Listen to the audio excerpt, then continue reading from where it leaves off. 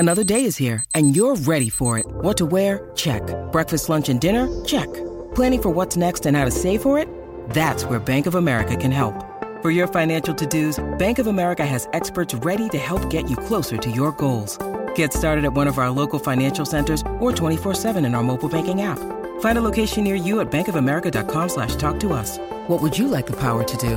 Mobile banking requires downloading the app and is only available for select devices. Message and data rates may apply. Bank of America N.A., member FDIC.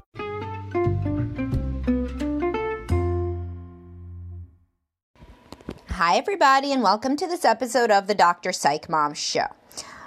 Before we get started today with Divorce is Priceless, let me tell you first to subscribe, because I have loads of subscriber episodes, and the most recent one was Women Hate Arguers, and why arguing is something that women hate super much, and evolutionarily, and psychologically, and emotionally, and in every which way. They just hate it, and why, and how to know if you are actually an arguer, even if you think you're not. All right, so moving on. A lot of times people say that they're too scared about money to divorce. And this usually is not what people think after they divorce. So that's kind of what I'll be talking about, is why this usually tends to be a misguided fear. Because there are lots of people that I work with, and they say that divorce would be financially onerous, et cetera, and then they divorce, and not one of them is like, man, I wish I would have stayed married because of money. Like, I've literally never heard anybody say that. There may be people that say that, but certainly not if they initiate the divorce. Because if you are divorced because it's a super toxic, conflictual situation, and or completely loveless, sexless, etc., then what amount of money, philosophically, like what amount of money wouldn't you pay, really, to get out of that situation? Because that's the thing. It's like, I'll be talking to guys, and they'll say, oh, alimony is like such a fucking, train wreck. And sure, I get that, but And of course, there are women that now pay alimony as well, more and more of them. 30% of women are breadwinners, and it sucks. But then I say, okay, so you have to pay like $2,000 a month, whatever. Like, what amount of money would be worth getting back with your ex-wife?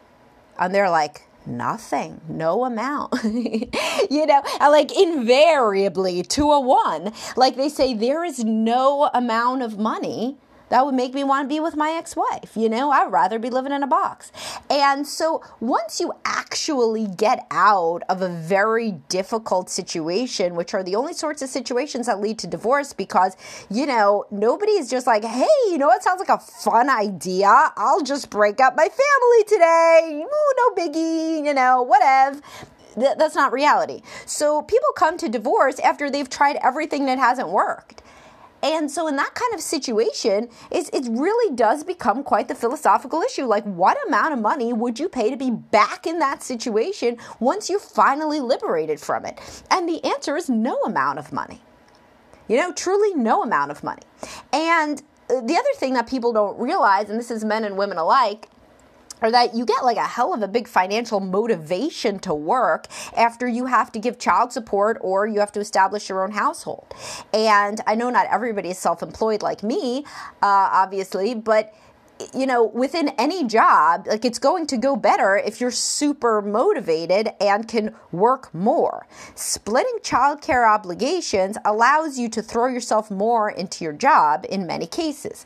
Now, there may be plenty of situations where this is not relevant. However, the majority of the people listening are likely the same as my client base. My client base are people that can pay for therapy and out of pocket. And if you are somebody who also has that ability, then you have disposable income. For people that have disposable income, they usually have jobs with an amount of autonomy and somewhat of a trajectory that they could potentially get promoted, or they could build their own business or side hustle. Basically, what I'm saying is, when you can put more hours into work, usually you can make more money. And people kind of forget about this opportunity that they will have for career growth when they do not have the kids all the time, and that's the same for men, because as I discuss constantly, men do a hell of a lot of childcare and housework now, and in the majority of people that I work with, they do half. So when they don't have to do half every day, and they're not expected to be home every evening, and they don't have to account for their time constantly, well, they have a hell of a lot more freedom. And yes, they can date, but you can also work a lot more and in a different sort of way. And you could take more risks financially. You could do more travel. I mean, there's like a lot of stuff, that you can do. I mean, I certainly can organize my entire schedule around being able to see night clients sometimes if I would want to. And I did that the first year after my divorce, on the nights I didn't have kids. I don't have to do that anymore. I don't like working at night, so I only do it sometimes for, this is going far afield, but I don't do it very much anymore. If you got all excited because you could only do evenings now, you could work with me. I don't do that regularly. I only do them as one-offs. But anyway, the point here is that I have yet to work with somebody who says that getting back together with their ex in an extremely difficult situation is something that they wish they could do, because then they could go back to having one household. Instead, and I'm not saying the financial problems aren't real. Of course they're real. But we are more than, money-making machines and money-spending machines. And if you are in a situation that's extremely demoralizing and that makes you feel trapped and stuck, and where conflict is constant and your kids are learning it, and you're not able to touch somebody or love somebody, and you feel like it's kind of the, living death, then what is the amount of money that's going to keep you there? Often what it really is that it's fear, and fear is not rational. Particularly if you grew up in a home where money was a big source of fear, then it's like, I work with guys who have like millions in the bank, and they're like, oh, no way, like we could never split up because of the money. Why, though? I mean, why? There's no rational reason. It's just the hedonic treadmill. The more you make, the more you think that you ought to have, et cetera, et cetera. And frequently, guys like that, or women like that, because I've heard it with women too, not as frequently, but I've heard it with women too. These people were raised in homes where money was a huge source of fear and anxiety and contention, and financial stability became like super paramount. And then once they achieve financial stability, it becomes like wealth building, and any idea that the wealth would somehow be split, even though in most situations you and your ex are both saving for the children. I mean, so in reality, it's not as though you just have half the wealth, because remember, yours is being saved for your kids, and likely your ex will do the same thing unless they are some real sociopath. Most people are saving their money eventually to go to their children and will participate in spending for the children. But even if you're in a situation where somehow they're not, going to do that, still, if you think about it differently, if you had been raised in a different home where happiness was prioritized instead of, misery, really, a less anxious, less negative, more positive, happier home, you're telling me, well, shit, I wouldn't have got into the marriage in the first place. Yeah, no shit. But, we have no time machine. The second thing that you could do is maybe don't remain in a horrible, toxic situation out of fear that may be misguided. So talk to a financial planner, because when people do that, I've never yet heard somebody say, no, my financial planner says, nah, you got to stay in your shit marriage because you'll die.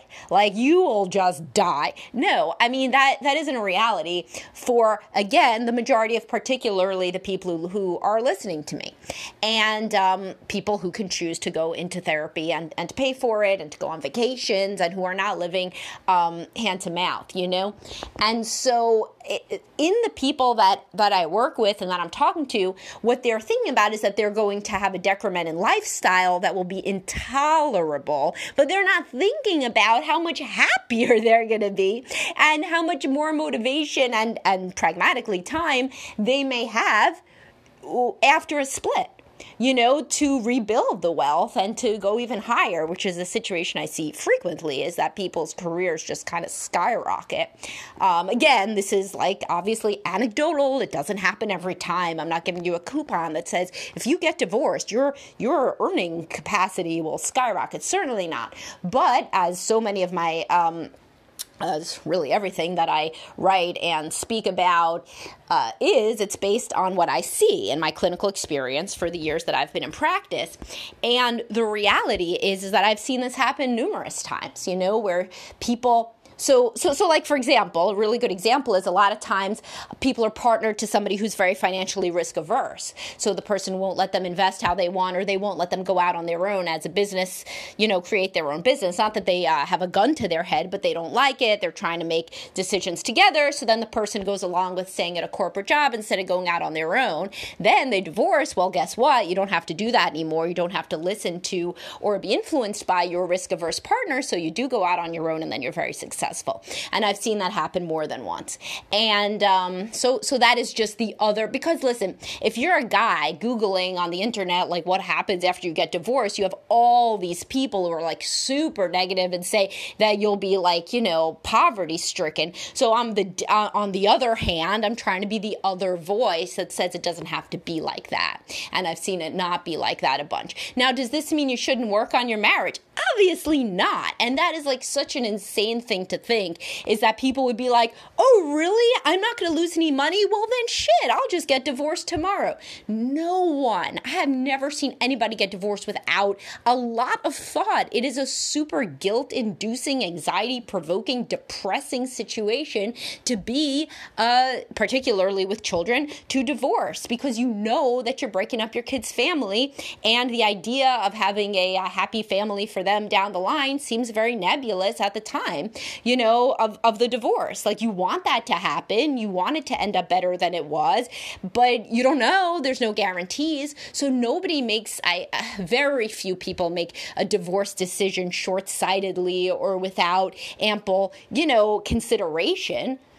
But there are a lot of people who remain in toxic, miserable situations where the kids actually wish they would have got divorced. And as I've said numerous times in my podcast, I was such a child, and I've met many other people throughout my work, certainly as a clinician and in general, who had fighting, miserable parents where you would think, why don't they get divorced? Why don't they get divorced?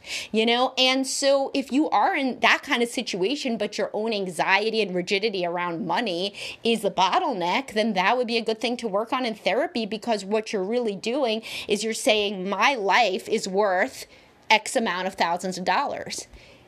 Is it? Is it really? I don't think so, and I don't think it's what you would advise your child if they were in a similar situation. So this is just a thought experiment about how much money is your happiness in the only life that you get. How much is it worth? Is it worth $1 million in the bank? Is it worth $100,000 in the bank? How much money is it? Really.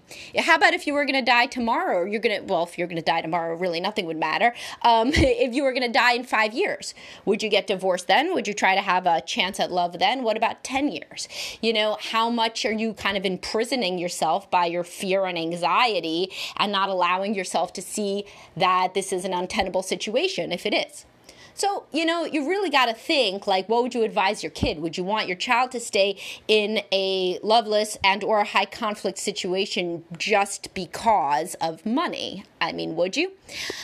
Most people would say no. So think about it, and you could really use it as a good thought experiment, because anybody who's ever had this idea that they wouldn't get divorced because of money, they usually tend a bit toward anxious, and anxiety is certainly something that you could work on in therapy. That's one of the most common things that people come to therapy for is an anxious or rigid worldview. And in this case, the rigid worldview is I need X dollars in the bank. And if I have X over 2, I will not be able to survive.